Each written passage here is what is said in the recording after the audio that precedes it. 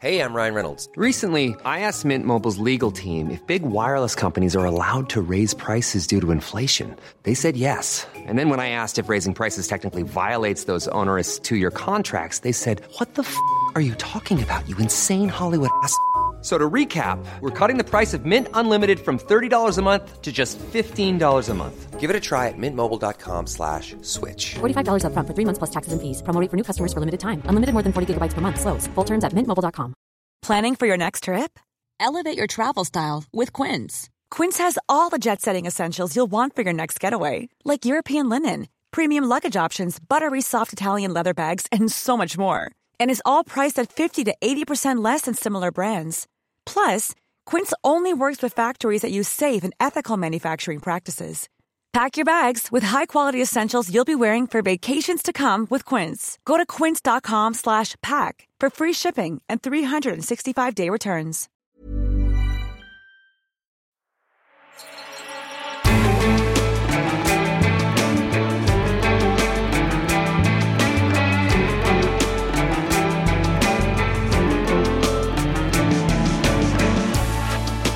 This is Political Currency with Ed Balls and George Osborne.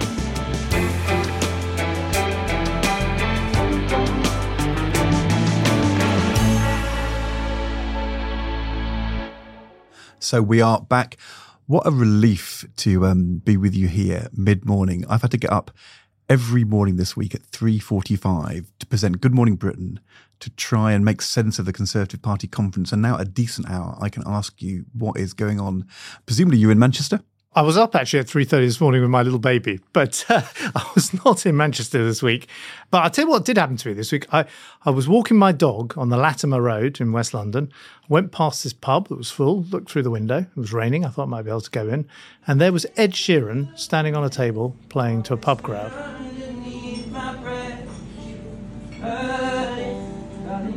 Tribute act? No, the real Ed Sheeran. And I promise you, he didn't know who I was, which probably made a big difference here. He beckoned me into the pub.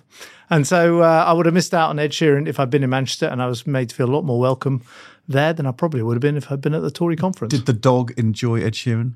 The dog, Albie, we'll give her a plug, was incredibly well behaved. So you weren't in Manchester. Look, we're going to have to start, though, by talking about what has gone on this week in the Conservative Party, their conference up there in Manchester. Rishi Sunak's big speech. Has he done enough to turn things around to win the Tories the next election? Is it time for a change to Rishi or time for a change to Labour? That's something we've got to talk about with the Labour conference coming up. Big challenge for Rachel Reeves, the Shadow Chancellor. That's a job we've both done and we know how difficult it is. And then the issue you may have missed, turmoil in America, almost a budget shutdown. The speaker's had to resign to be thrown out of office, but as part of his final budget deal, funding for Ukraine was excluded from agreement in Congress about the way forward for the budget in America.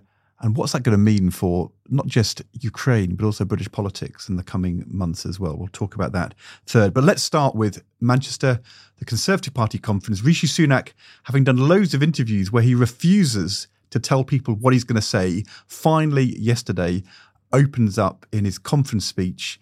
And his positioning was quite surprising. Let's have a listen. People are right. Politics doesn't work the way it should. We've had 30 years of a political system which incentivises the easy decision, not the right one. 30 years of vested interests standing in the way of change. 30 years of rhetorical ambition which achieves little more than a short-term headline. And why? Because our political system is too focused on short-term advantage, not long-term success. Politicians spent more time campaigning for change than actually delivering it. It doesn't have to be this way. I won't be this way. Conference, our mission is to fundamentally change our country. He made some big announcements about HS2, smoking, education, but actually that 30 years attack, I think that's you and me, Ed. I think exactly he was aiming very squarely at Osborne and Balls. But the thing which is really, well, I mean, and others as well. But the interesting thing here is, you know, over the last few weeks, you've been saying he's got to define himself against the past to succeed. But I took you as saying that meant he's got to show he's changed from the chaos of Liz Truss and from Boris Johnson, not going down that road, but instead getting back to proper, serious, stable, responsible politics. But he's decided instead in this speech to not talk about the last two prime ministers and their chaos, but the last 30 years, and almost to try, to me, kind of quite incredibly, to play this sort of outsider, Farage, Trumpian, Truss-like attack on the old establishment. I mean, why is he doing this? Well, so I'm going to try and be dispassionate here because, I was very disappointed, upset with the decision about HS2, which was the central policy decision of the conference and of his speech. I've been saying for some time, I've said it privately to him, and I've been saying it publicly, which is you've got to try and define yourself as a new prime minister.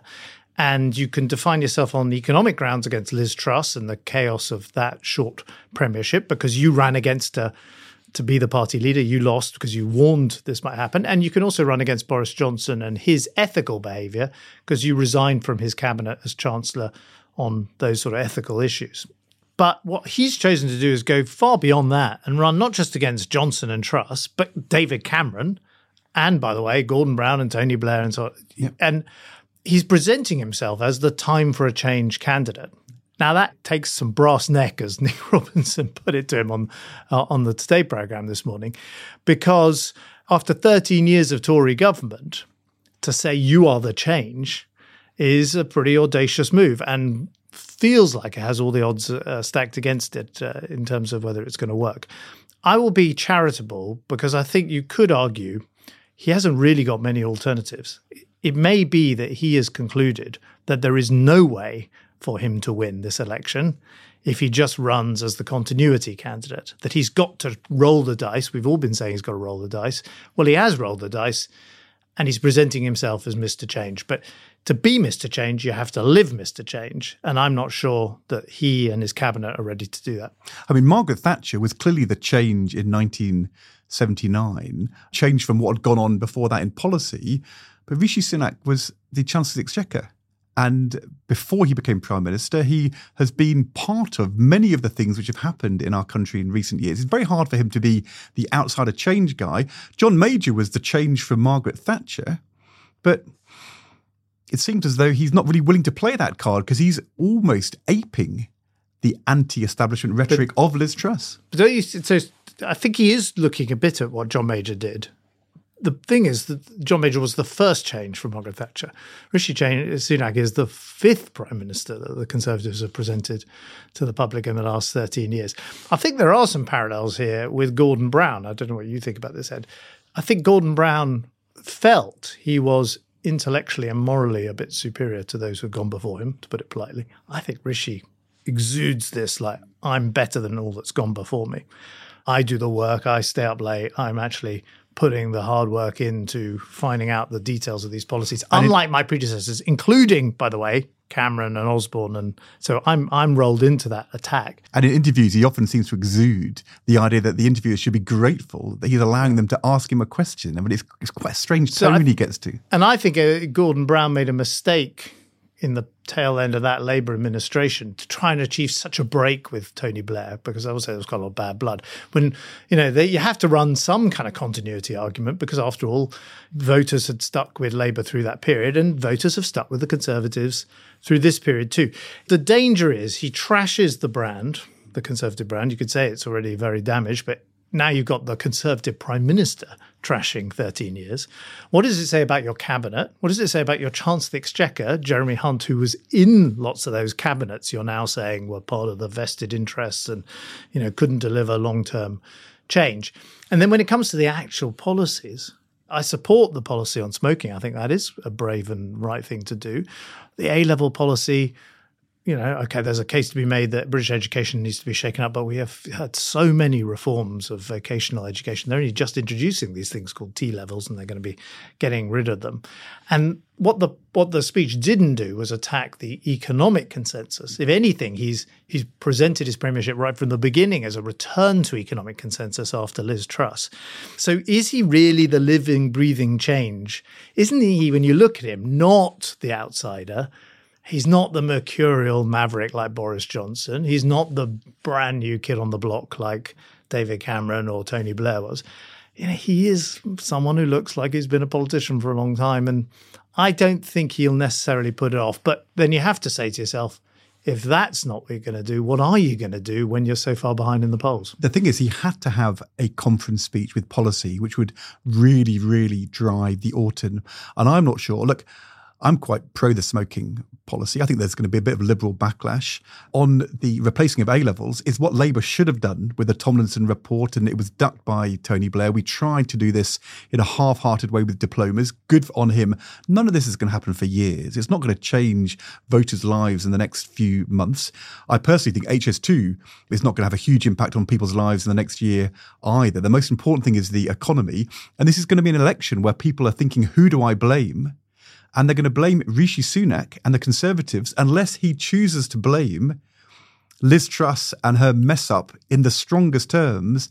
And that he seemed to duck because he was almost sort of aping the anti-establishment Trussian Johnson style of politics. I don't know what you thought. I read David Cameron's tweet about HS2 and felt in that he wasn't really talking about HS2. It was more, why is Rishi Sunak trashing my whole leadership and approach to politics like I was some kind of short-term person? I mean, really? And, I saw David Cameron this morning, as it happens, and he is understandably very cross at this charge that somehow the Cameron premiership didn't focus on long-term decisions. Remember, we tried to present it, not unlike Rishi Sunak's conference slogan this week, as long-term economic plans and the like. There's an interesting rupture here that Rishi Sunak has chosen to undertake with the Cameroon period.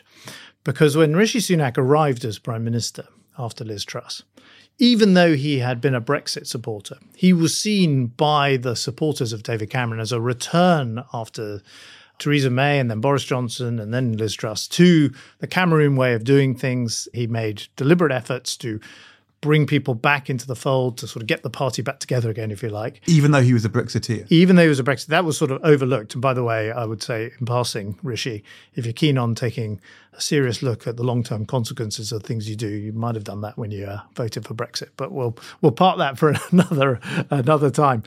He has instigated a breach with the Cameroon period. And that has come as a bit of a surprise to me and my friends, and including to David. And, we'll see whether it's just a bit of rhetoric in a conference speech, whether he's serious about it. But he is surrounded by the people who worked in that administration, worked very hard for that administration. So if it's just a device, if it's just a clever way of doing a conference speech, and let's be fair, it was a pretty good, well-delivered conference speech, fine. But if he's really going to set about trying to unpick or tear down what I regard as the achievements of that government, then he is opening up a new fight in the Tory party. And that is not something I think is going to help him electorally. It was interesting when he was being interviewed this morning by Nick Robinson on the Today programme. There was a lot of I and a lot of my leadership, my prime ministership. But actually, he's rejected Truss Johnson.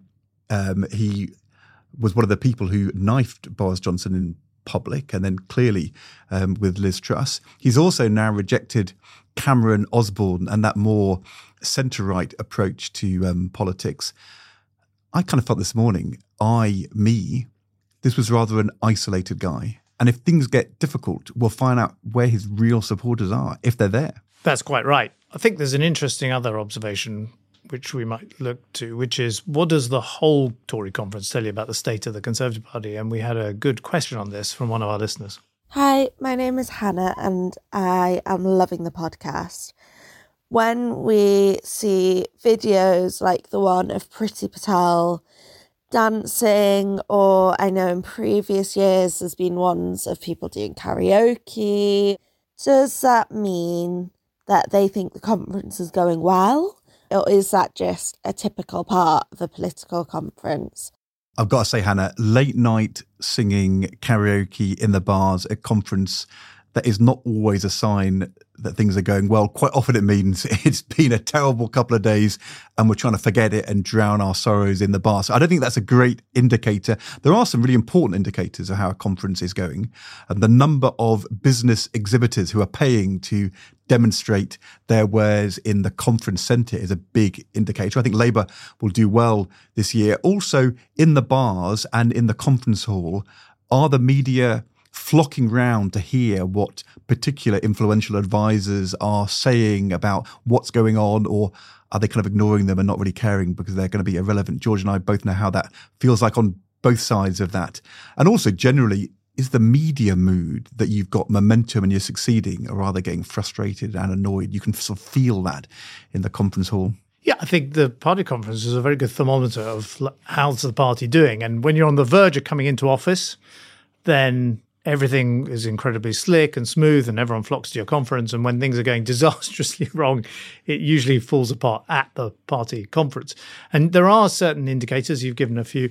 I would say a good indicator is whose fringe speeches are getting the biggest audiences. Where are the queues forming to get into these little conference halls? So we should explain to people there's a main speech going on usually in a big hall, but it's a conference centre. There'll be lots of little rooms and there'll be lots of side events happening at lunchtime and in the evening. And of course here, Liz Truss turned up, the only one of the former Tory leaders I'm aware of who turned up at the party conference. About an hour before Jeremy Hunt, the Chancellor, was going to make his speech. Absolutely. It was astonishing. By the way, Ed, one of my first jobs in politics was to look after Margaret Thatcher at Tory party conferences, which shows A, how old I am, and B, what a nightmare that was, because she used to turn up, all the tension was on her, and it completely overshadowed whatever William Hague, who was then the Tory leader, was trying to say or do. I was talking to Eric Pickles, who I work with closely on the Holocaust Foundation. He said his early job back in those days in the 80s was to sit next to Dennis Thatcher to make sure that he didn't laugh, clap or stand up in inappropriate moments when dodgy people were making dodgy speeches from the conference hall. My main task was also to avoid Margaret Thatcher bumping into Ted Heath, who, believe it or not, was also at the conference back then. So Liz Truss turning up, she made a stir. But there were big queues, all snaking through the conference surprise, it wasn't Liz Truss who stole the limelight. It was Nigel Farage.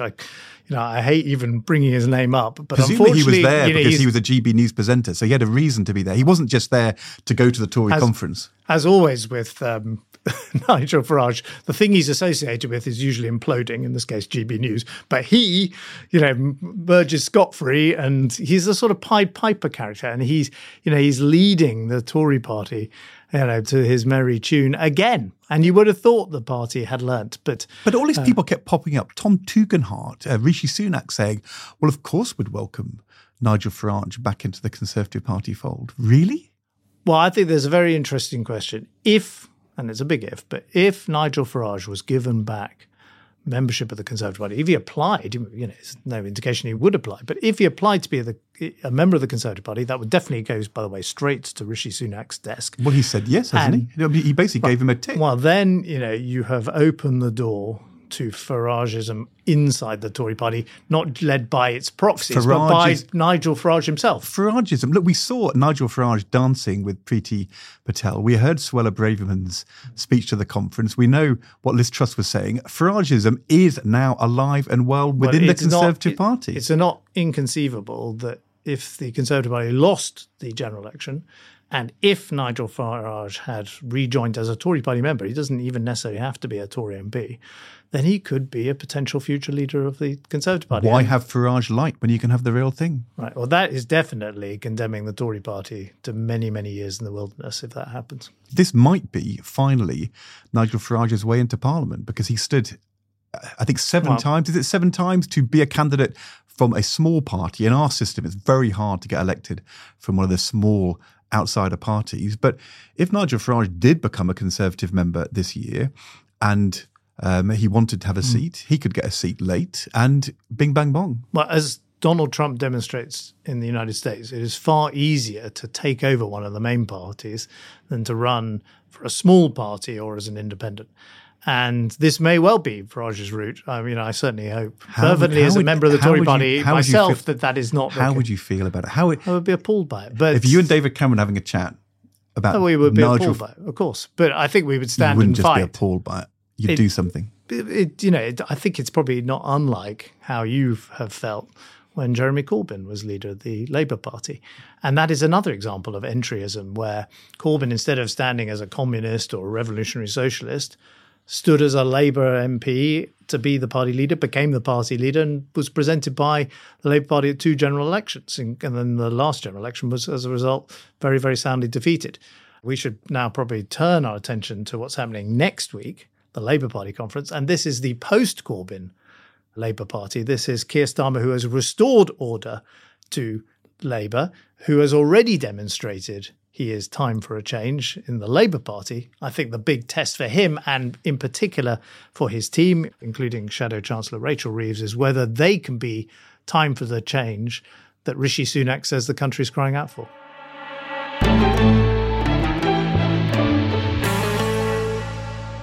So before we get on to the wider question of the Labour conference, there is this challenge that Rishi Sunak has thrown to Labour on HS2. HS2 was a policy originally announced by a Labour government. They are meeting in Liverpool. There are lots of Labour mayors in the north who support it.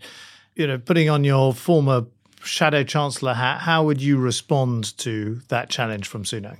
Well, look, the Prime Minister is trying to say, I've set a trap for Labour, and if traps are that obvious, then if you're any good, you avoid them. I think Pat McFadden, who is now the kind of policy guru, was the Shadow Chief Secretary number 2 to Rachel Reeves, has already said that the moment the money for HS2 is being spent on something else, then that is the reality Labour will face going into government. And to come along and say, we're also going to spend the money on HS2 to carry it on, that would be an unfunded commitment. And the only way to fund it easily would be to take all the money, which is now going to bus fares and to local train lines and to road improvements and the East-West Northern Link, and scrap all of that to spend it on the Birmingham-Manchester link. There is no way they're going to do that. So I think we'll hear over the weekend Labour being very clear that they are not going to fall into that trap. They're not going to make a commitment now to HS2. They may say that, of course, we'll continue to look at all these issues in the coming months and years, but they are not going to fall into Rishi Sunak's trap. And that goes through like a broader point about what Labour has to do at this conference, in particular, the speech of Rachel Reeves on Monday, the Shadow Chancellor, because we know what this is like, George, because we've both done this. In the final year before an election, you simultaneously are trying to support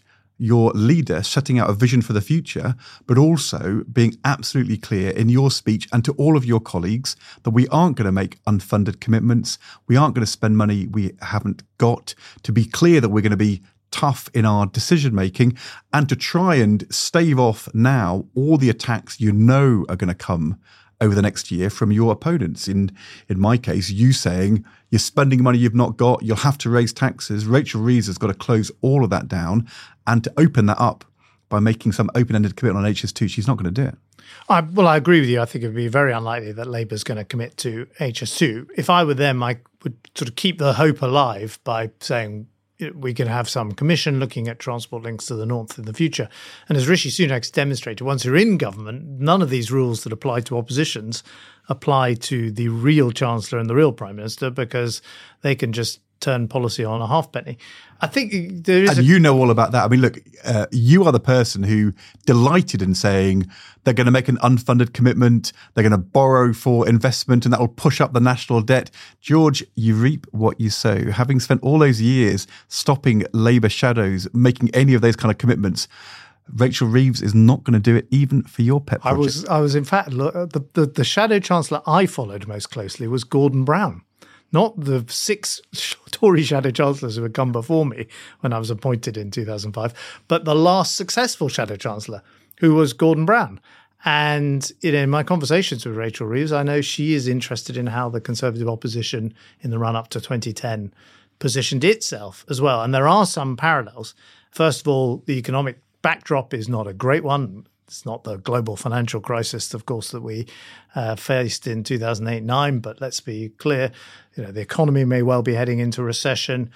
Gilt rates, the real interest rates out there in the economy are at 20-year highs. There is talk of banks getting into trouble. We just had the news today that Metro Bank might be in trouble. So it's a pretty gloomy, difficult backdrop. And the tax burden's at its highest level since the Second World War.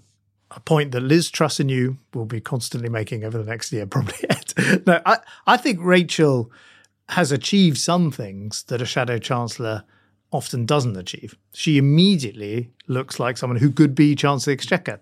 There were plenty of Tory Shadow Chancellors who never cleared that hurdle. And she's got the background as a Bank of England economist. You and I both know her well. I think she's presented herself as a very serious person who is going to take the task of running the nation's finances very seriously. I think her challenge is this. What is Labour's answer, though, to all these big economic problems? How is Labour going to improve the health service or the education system if there is no money? A Labour Shadow Chancellor, I think, has a particular task to say, I'm going to be safe with your money, because that's the principal reason people don't vote Labour. They're nervous about that. But there's a different task she's got to do this week, which is to say, despite the fact I'm safe with your money, despite the fact I'm going to be very tough on spending commitments, I do have an idea of how to get Britain out of this economic mess. And that's what I'm going to be listening to her on Monday for. If you go back to 1996, the Gordon Brown final speech at the Labour conference before the 97 election, he was talking about tough fiscal rules, not making spending commitments where he couldn't show where the money was going to come from. But also there was a windfall tax, which was in the newspapers that weekend to be £10 billion to pay for a New Deal jobs programme for young people, to get young people back to work. And this was after 15, 20 years where unemployment had been the big scourge of our economy, but also sucking up huge amounts of resources. The New Deal was a massive programme to get people back to work, which he could say would then save money, release money to spend on wider priorities. And I think you are right that for Rachel Reeves, has she got something which is positive and galvanising about the future in quite the same way as the New Deal in 1996? So I think at the moment the Starmer opposition, including Rachel Reeves, has not created anything like the excitement that the Blair-Brown opposition created in the run-up to 97. By the way, I was working in 10 Downing Street at the time and attending Labour conferences as the Conservative Observer, as I said before. So, I saw this close up. There was a genuine feeling that Labour had a post-Thatcher answer. Tony Blair used to make this argument that the country had been a producer society of big unionised workforces. It was now a consumer society. That is what had happened in the 1980s and 1990s. And New Labour was the answer to the question the country was asking, which is, we've sorted out the economy now, but the public services look like a mess. And people have been left behind by the Thatcher revolution. I don't think yet that Starmer, Reeves et al. Have either posed the question or delivered an answer other than to say, you're tired of 13 years of Tory government, it's time for a change, and we, Labour, are the change. And the great mistake sometimes Labour politicians make is there's a sort of moral righteousness in the Labour movement, which animates it. And there's just an assumption people can obviously see it's better having a Labour person run the health service than a Tory person. And the country doesn't always agree with that. So this is the big task for the conference week. But it comes with risks because, of course, the more you set out, the bigger target you give to Sunak and Number 10 to fire their arrows at your policy and to say, yeah, okay, we know Labour are the favourites to win the election, so let's imagine it's Keir Starmer as Prime Minister, Rachel Reeves as Chancellor, and let's go after these policies they've just told us about. Of course, it's possible as a Shadow Chancellor to overdo the discipline, the seriousness. Back in 2009, you chose your conference speech to really ram home how tough it was going to be under an Osborne chancellorship. And some people say that may have lost you a majority in the following year. So in that speech, which I spent a lot of time thinking about and, of course, was coordinated closely with David Cameron, that was a speech where I said we're all in this together. And I announced that the state pension age would go up from 65 to 66. I said that we would freeze public sector salaries. I said that we wouldn't pay tax credits to people who had more than £50,000 in income. That was a lot of detail for an opposition. Why did you feel the need to go into all that detail Well, it's then? a good question. I think the reason was, first of all, our central attack on Gordon Brown at the time was that he was not admitting that there needed to be cuts, even though Alistair Darling and Peter Mandelson and others at the time were saying Gordon Brown should be honest about things. So we couldn't make the honesty charge stick if we weren't being honest.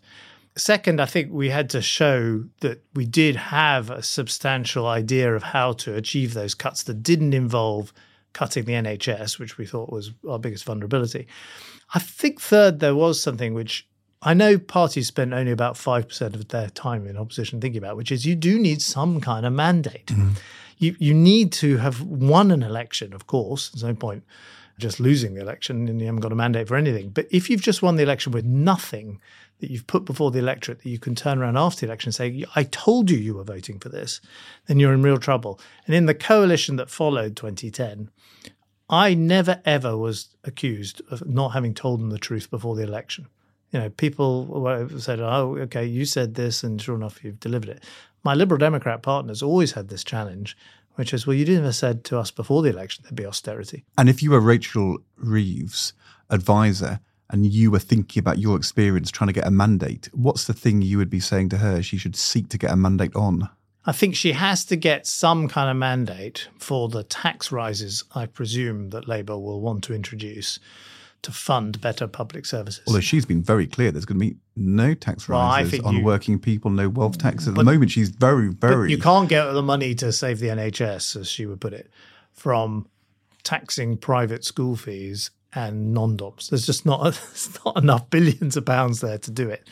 They're hard to do, these speeches. I mean, I would say being Shadow Chancellor is in many ways a harder job than being Chancellor of the Exchequer. Although the leader of the opposition, David Cameron, did agree with you the following day in 2009. The challenge I had, and I know Ed Miliband will kick himself every day for the rest of his life for this, I, in 2014, had tried to signal tough decisions we were going to make about the uprating of benefits, about getting the deficit down, about tough fiscal rules. I was also saying that we would put the top rate of tax back up to reverse your cut, that we'd have a mansion tax on homes. But my big message was that we will not spend money we haven't got. We won't make unfunded commitments. Getting the deficit down is a priority, as it has to be for any government. Rachel Reeves is saying all of those things we'll do next Monday. And then, of course, the following day, Ed Miliband decided to do his speech without notes, something David Cameron had done a decade before. And he forgot to mention the deficit entirely. And I remember driving out that afternoon from the conference on the motorway, about to stop at Burger King with a vet, listening to Nick Robinson saying the only thing anybody will remember, he told Radio 4 listeners, is that Ed Miliband cares so little about getting the deficit down, he forgot to mention it at all. And it's a disaster.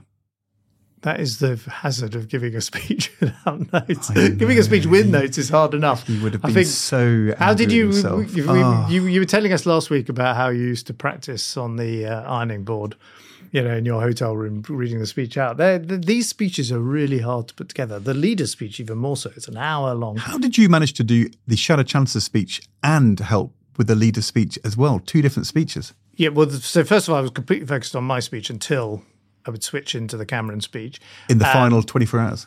Well, Cameron would start his speech in early September, so which is the right way to do it. So I would have fed into it then I would have ducked out into my own speech. I had a kind of trusted team, not just my own political advisors, but also those friends of mine or fellow MPs who could help, who would come in. And one of the hardest tasks was writing the jokes, because you know, I just couldn't myself come up with those things. I'm not. Gordon Brown used to say, "Do you have any jokes?" Yeah, and you always thought, "Oh, goodness." At which point I would say, "Where's Danny?" Danny being Lord Finkelstein, Daniel Finkelstein, Obi, who is the joke machine, and maybe it says something that I think this is probably one of the first conferences where Danny Finkelstein has not been doing the Tory party jokes, which is why they were a bit flat, the jokes this year. They are so important, jokes, in politics, because they are sometimes about uniting your team, your tribe, telling jokes which brings the whole together. They're also about defining in the public mind your opponents. Do you remember Tony Blair saying Planet Portillo back in 1994, and it resonated for a long time, the sort of weirdness of these guys on a different planet. And then sometimes it's just about getting a feel-good mood. The one I remember, 2001, we were desperately trying to persuade Gordon to tell a joke about, there'd just been this revelation that John Major had an illicit affair with Edwina Currie. And this had just come out in a biography a couple of weeks before. Great thing to tell a joke about. And Gordon was so prudish, he just didn't want to tell a joke about this. I had all these lines, about John Major popping out for a late night curry. Didn't want to touch any of that stuff. And then all he would agree to was, and as for John Major and what's been going on, these Tories, what will they get up to next? That was it. That was his joke. It was probably enough because he's quite a dour man. So it went down brilliantly in the hall. It was absolutely fabulous. But it was so cautious. But there you are. Great joke. Of all the jokes that I delivered, the one I regret, which was a bit odd when I tell people this, but I regretted it the moment I delivered it, which was I told a joke about Eric Pickles, who was one of the fellow members of the cabinet. And let's put it this way, for those who don't know Eric, one of the slightly larger members of the cabinet. And I said, he is a model of lean government. And this joke had gone into the text the night before. And someone had said to me, one of my political advisors, you better warn Eric, you're going to tell a joke about him at the conference. So that morning at the breakfast in this hotel room, I see him. He's at the breakfast counter. He's got a big plate in front of him. He's got the black pudding, the beans, the sausage, the bacon. Loading up for the day is Eric. And I come up and say, Eric, I just want to have a quick word with you about my speech. And he goes, oh, you're not going to tell a fat joke, are you? And I was like, afraid I am. And he just went, oh. He did get his revenge back. I remember that year so well. Can I just say, I remember that year so well because I was all around the fringes, as you have to do as Shadow Chancellor. You have to tell lots and lots of jokes to fringe meetings as well, ones which aren't quite appropriate for the hall. And my line was, what's the one thing which unites Eric Pickles and Ed Miliband? They both hate jokes about bacon sandwiches. It totally came out of your He got joke. his own back when I made the mistake of posting a picture of myself eating a hamburger before I was about to deliver a budget. Posh hamburger. A Byron burger. And Eric Pickles responded by posting a picture of him eating a salad. And this made what was already a difficult situation for me in this stupid picture I posted even harder. And, what did he say in the post? He said, just putting the finishing touches to the speech, which is what I had. Anyway, I was well Eric. within his rights. And if he's listening to this, Eric, I'm very sorry about the fat joke. It's not only jokes, it's also perorations, which are hugely important. How you finish your speech, the thing which gives the uplift. And you were talking about you and David Cameron working on the Shadow Chancellor leader speeches. It wasn't always that way in the Blair Brown years. And I remember 1996, again, that final conference before the election. It was the year where Britain had hosted the European Championships. England had done really, really well. The big song of the year was Football's Coming Home. And so, of course, politicians think, how can I take this iconic cultural moment and shape it politically? And on this Sunday night at 11 at night, that late, with Gordon Brown speaking the next morning, Gordon Brown and Tony Blair finally exchanged the text of their speeches, and it turned out that both of them had written the same ending to their speech.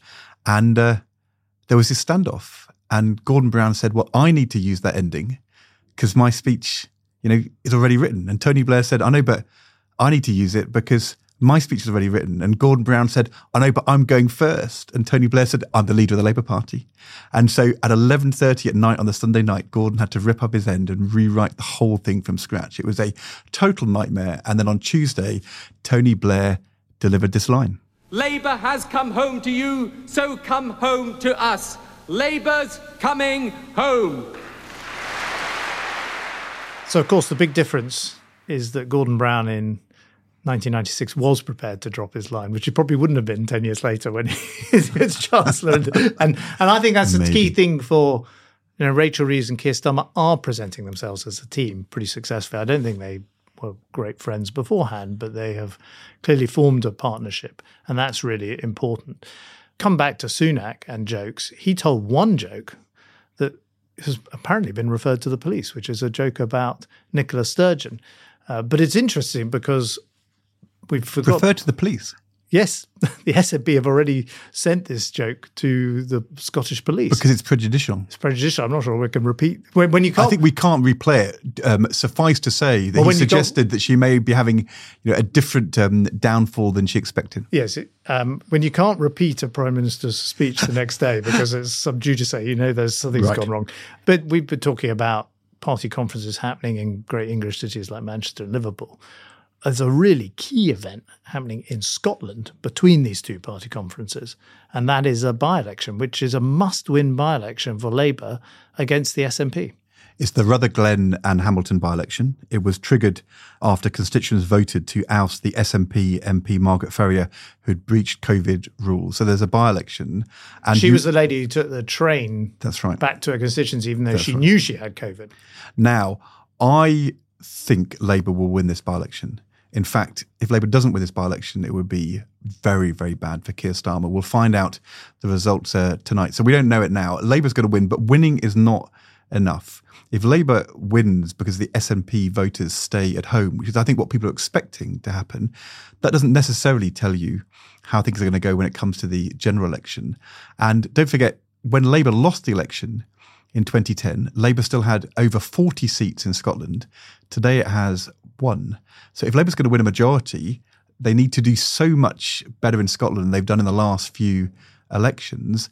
And that is why this by-election is very important, because the scale of the victory, assuming Labour wins, will be measured to say, is there a big enough swing to win other seats?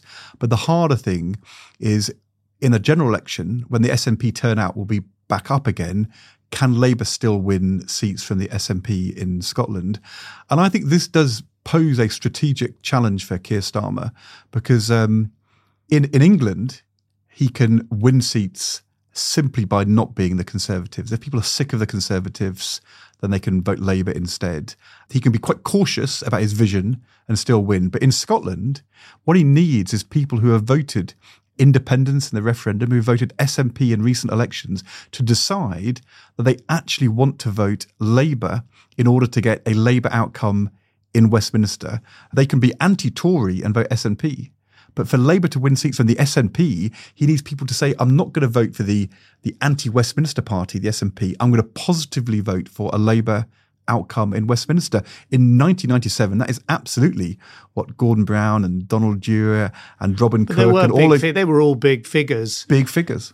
In Scottish politics as well as in UK politics. That is right. The Labour Party doesn't have that these days. And question mark, going into this conference, lots of people in Scotland will be saying, we need more galvanising, exciting, changing vision for Keir Starmer if we're going to build the kind of support for Labour that you saw in 97, 2001, 2005.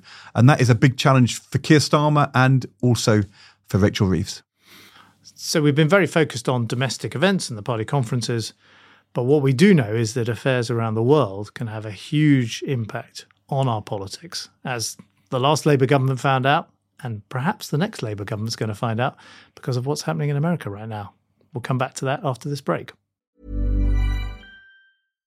If you're looking for plump lips that last, you need to know about Juvederm lip fillers. With Juvederm Volbella XC and Juvederm Ultra XC, your lip look, whether it's subtle or bold, can last up to 1 full year with optimal treatment and no additional maintenance. Find a licensed specialist and see if it's right for you at Juvederm.com today. That's JUVEDERM.com. Add fullness to lips in adults over 21 with Juvederm Volbella XC or Juvederm Ultra XC. Do not use if you have severe allergies or a history of severe allergic reactions, or if you're allergic to lidocaine or the proteins used in Juvederm. Tell your doctor if you have a history of scarring or taking medicines that decrease the body's immune response or that can prolong bleeding. Common side effects include injection site redness, swelling, pain, tenderness, firmness, lumps, bumps, bruising, discoloration, or itching. As with all fillers, there's a rare risk of unintentional injection into a blood vessel, which can cause vision abnormalities, blindness, stroke, temporary scabs, or scarring. For full, important safety information, visit Juvederm.com. Ryan Reynolds here from Mint Mobile. With the price of just about everything going up during inflation, we thought we'd bring our prices down. So to help us, we brought in a reverse auctioneer, which is apparently a thing. Mint Mobile Unlimited Premium Wireless. How to get 30, 30, how to get 30, how to get 20, 20, 20, how to get 20, 20, how to get 15, 15, 15, 15, just $15 a month? Sold! Give it a try at mintmobile.com/switch. $45 up front for 3 months plus taxes and fees. Promo rate for new customers for limited time. Unlimited more than 40 gigabytes per month. Slows full terms at mintmobile.com. Even when we're on a budget, we still deserve nice things. Quince is a place to scoop up stunning high-end goods for 50 to 80% less than similar brands. They have buttery soft cashmere sweaters starting at $50, luxurious Italian leather bags, and so much more. Plus, Quince only works with factories that use safe, ethical, and responsible manufacturing. Get the high-end goods you'll love without the high price tag with Quince. Go to quince.com/style for free shipping and 365-day returns. Welcome back. We're going to talk about the last-minute budget deal in America to try to avoid the shutdown, the deal which lost Speaker Kevin McCarthy his job. But the interesting thing is that financial support from America for Ukraine was carved out of that budget deal because of political opposition in the Congress in America. So this could have a huge implication, and it's something that's probably not getting quite as much attention as it should, because American support for Ukraine is what has sustained the Ukrainian war effort alongside the bravery of those Ukrainian soldiers and, of course, the morale-lifting leadership of Zelensky. It's American weaponry, American technology, which is really helping the Ukrainians on the battlefield. And the Republicans, I'm afraid influenced by Trump and that kind of rightist element of the American Republican scene, are saying no more funding for Ukraine. Now, America has put in tens of billions of dollars into Ukraine, completely dwarfs the effort of any other country, including Britain, although we've done our bit as well. And it is a sign of how American politics is going that you've got the Democrats on the left being absolutely solid for supporting foreign intervention, essentially fighting a foreign war. And you've got the right, the Republicans, who used to be the party you associated with being the Cold War warriors and the like, saying, no, enough money. The interesting thing is, I was looking at the polling on this. If you go back to January, America and Britain looked actually very strong in their support, not for troops. There's never been support for troops, but public support for backing Ukraine, for giving missiles. America and Britain were both kind of strong leaders in this. And what's happened since January is Britain sustained its position, but within the US, support amongst Republicans and independents has gone down quite sharply over the year, which probably goes alongside the emergence of Donald Trump as a credible candidate for the election. Look, it's always hard to persuade taxpayers, including American taxpayers, that they should be spending billions of dollars, in their case, over $70 billion on aid for Ukraine, when people say, well, where's the money for my home community? Where's the money for disaster relief here in my state and the like? Kevin McCarthy is an interesting guy, no longer the speaker. I came across him quite a bit in my role as chancellor, and he is a real, operator, old style guy who can put these deals together. Very good company, should be said, as well, entertaining. And if he couldn't put together a deal, and the Republicans can't choose a leader who can command a majority in the Congress, then there is at least a question mark over America's ongoing commitment. Personally, and I was talking to a very senior American general today about this as it happens, he thought that... Was that while you were walking your dog? That was in between Ed Sheeran, in between Ed Sheeran and Ed Balls. An esteemed American general happened to be walking through Notting Hill. Esteemed American general who, but it was it's supposed to be all Chatham House, so I can't tell you. It wasn't actually at Chatham House, but fine. And he was saying that he thought there could be a deal done which would involve giving extra money to some of the individual US states, giving some money for border security on Mexico, the southern border, that would buy off Republicans to at least give Ukraine military assistance to the general election in America next year. After that, all bets are off if Trump wins. If it's a Biden administration after the election or a Democrat administration, then the support for Ukraine will be sustained. That has a huge impact on the West. People will say, by the way, well, can't we just go alone as Europeans, Britain and the EU? But the election in Slovakia is also interesting. Right. So in Slovakia, you've had a government elected that is explicitly pro-Russian. In Poland, they have decided to stop assistance to Ukraine. That's a story that hasn't got as much attention perhaps as it should have done. And I would say from my experience in 2011, when we were fighting the war in Libya against Gaddafi, which was very much an effort led by David Cameron and Nicolas Sarkozy, the president of France, it became immediately clear that you can't launch even that kind of campaign without American support. So important is the American military effort. So much bigger is it than anything that any European country can offer. It's interesting, though. That it is absolutely essential in Ukraine. And without it, there'll be a lot of promises about helping Ukraine, but it will be, I'm afraid, a devastating blow to the people of Ukraine and their fight for freedom. It's interesting, though, isn't it? If you look at what's been happening in the Conservative Party, you have these sort of, Trumpian influences happening, speeches about anti-establishment language, a low-tax vision. There's no doubt that Liz Truss is trying to appeal to that kind of brand of American conservative in what she's talking about. But so far, the one place where that wing of the Conservative Party has not followed the Trump lead is on foreign policy. You've not had that kind of anti-intervention Ukraine rhetoric. Actually, Nigel Farage did a bit of it a year ago. I thought. Got quite burnt. But of course, back then, Putin was strong and doing well. In some ways, as Putin has weakened and the Russians are doing less well, is it easier to start to doubt whether supporting Ukraine is the right priority to spend money without looking like you are supporting Putin in the way you would have done a year ago? My question to you is it possible that you might see the kind of trend we've seen in America amongst the Republicans this year start to infiltrate that part of the Conservative Party and people start to raise questions on the right as to whether or not supporting Ukraine is really the priority for Britain? I think you definitely could see that happen in the British Conservative Party. Not at the moment, as you say, and people like Boris Johnson out of office are saying, well, I'm going around Washington, I'm going to Ukraine, I'm drumming up support. But fundamentally, there is a big overlap between that wing of the Conservative Party and the sort of Brexit approach to relations with other countries that ties in with a kind of little England, very old-fashioned Tory view, which is we're not going to meddle in other people's affairs.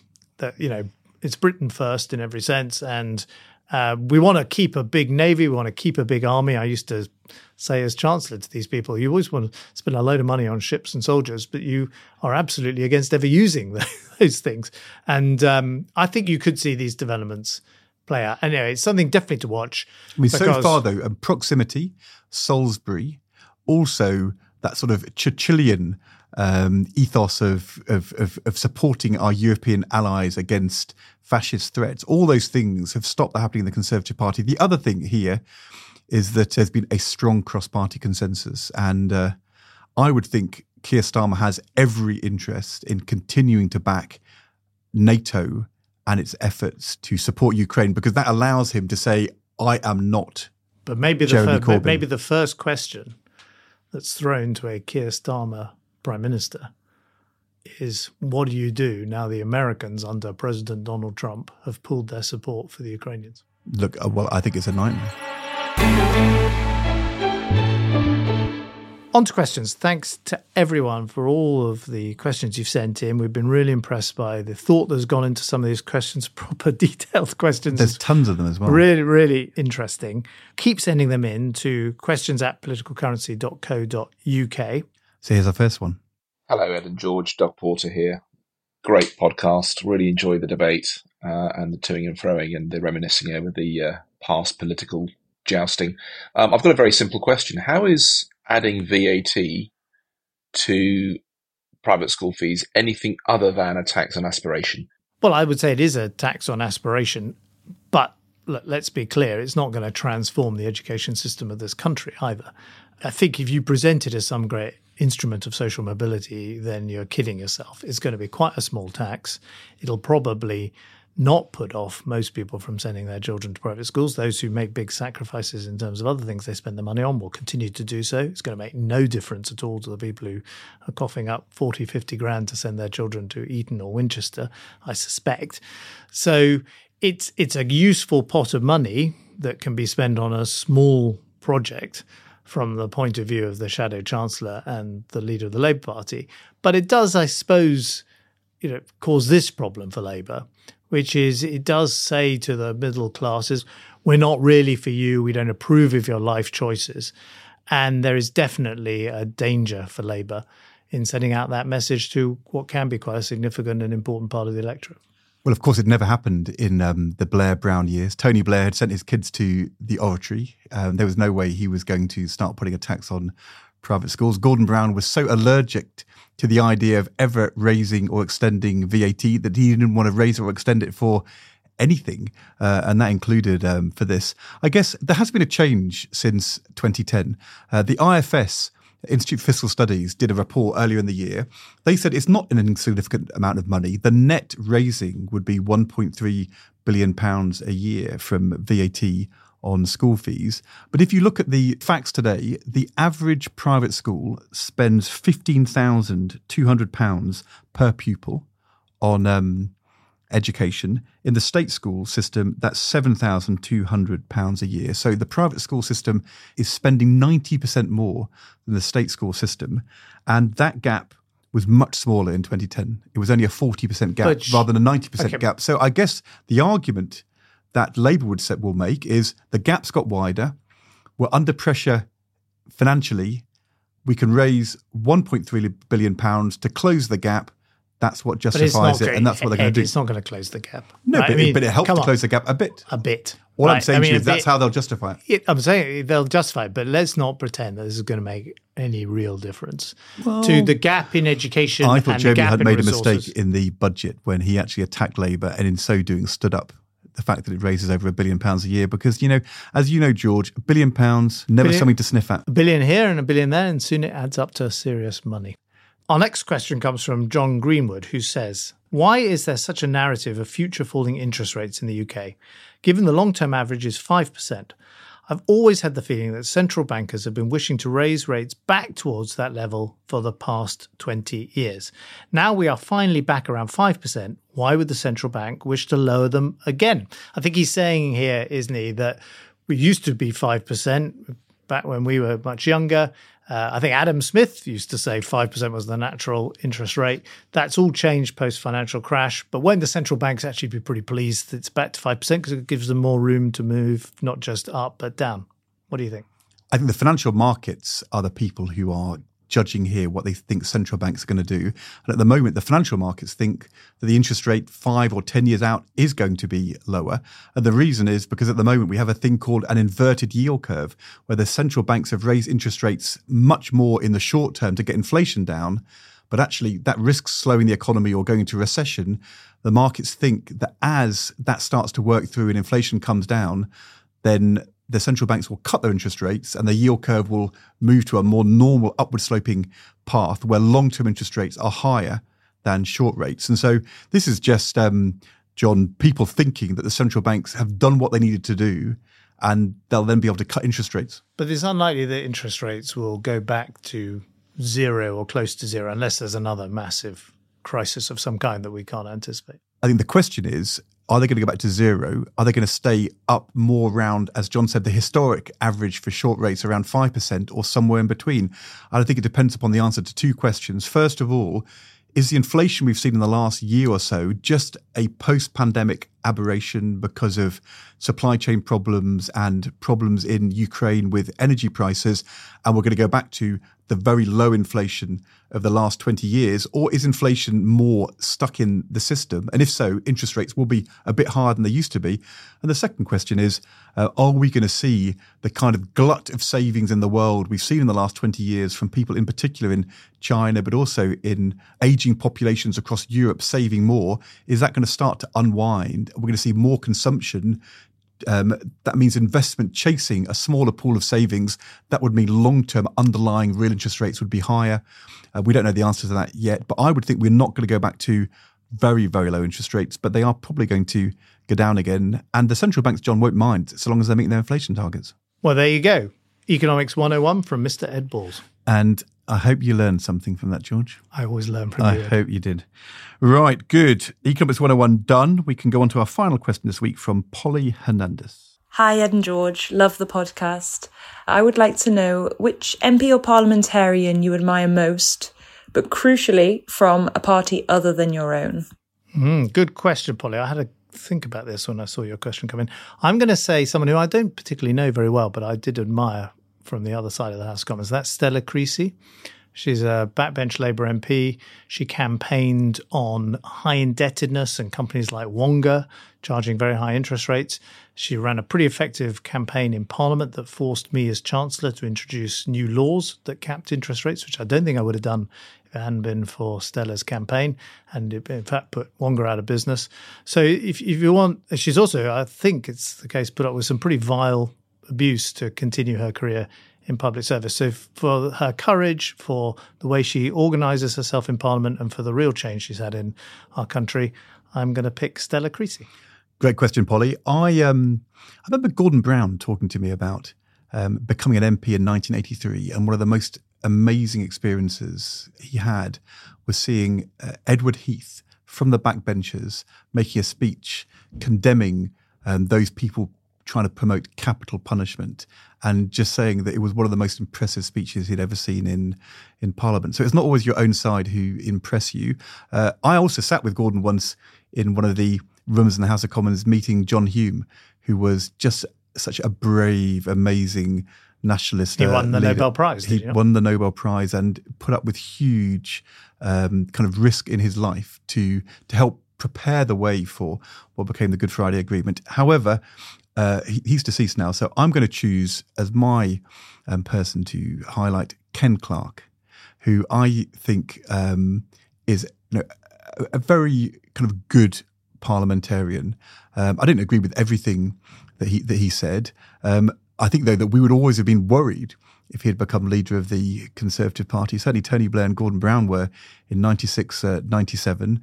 I remember being in Parliament when he was goading Gordon Brown. Did he want interest rates to be higher or lower? Should inflation be higher or lower? He was very, very effective in the Commons, but also a very principled person, stood up for what he believed, not just on European issues. He, when he was the Lord Chancellor in the early part of the Cameron government, had no truck with all of the pressure on him around the ECHR repealing. After I got into trouble in 2008 in a kind of scandal involving Peter Mandelson and yachts and all that kind of thing, I decided that I had to preempt the calls on David Cameron calling for my resignation by getting Ken Clarke back into our shadow cabinet as the shadow business secretary. So I thought I'd lead this initiative so no one would suggest that I should do it. And I had a secret meeting with Ken Clarke at my house in West London. And this all went disastrously wrong when he turned up in his battered car and he couldn't work out how to pay for the parking ticket so that he could park on his mobile phone. And so I had to come out. This was supposed to be a secret meeting. I was there in the street for about 15 minutes with my own mobile phone and his car, trying to work out how to get him some parking in the Bayswater area. Look, this story only begs one question. What were you doing on this yacht with Peter Mandelson and who else was there? All sorts of characters from British and well, we're going to come back to that. We will. All right. Somebody should ask a question for future weeks. We will. George, what was going on that yacht? We will. Since I survived Yachtgate, I'm now prepared to talk about it. If you email your question in, we'll make sure George answers that. And just to say, before we go, we also had an email from Caroline Walsh, who I met in the street last week, and I promised to answer any question that she sent in. And so she asks, should we cut our losses and scrap HS2, or can it be completed? I'm afraid, Caroline, Prime Minister Rishi Sunak made a whole speech answering your question yesterday, and it's been, unlike George's yacht, sunk. So that's the end of that one. Someone did say, a Tory MP said to me this morning, Rishi Sunak promised to stop the boats and instead he stopped the trains. And on that bombshell, we've come to the end of our time. Don't forget, you can always get in touch with questions and comments by emailing questions@politicalcurrency.co.uk. Or by commenting on our socials, where you can find us at PolCurrency. Or indeed, you can watch the extended clips of this show on YouTube. That's all for this week. We will see you next Thursday.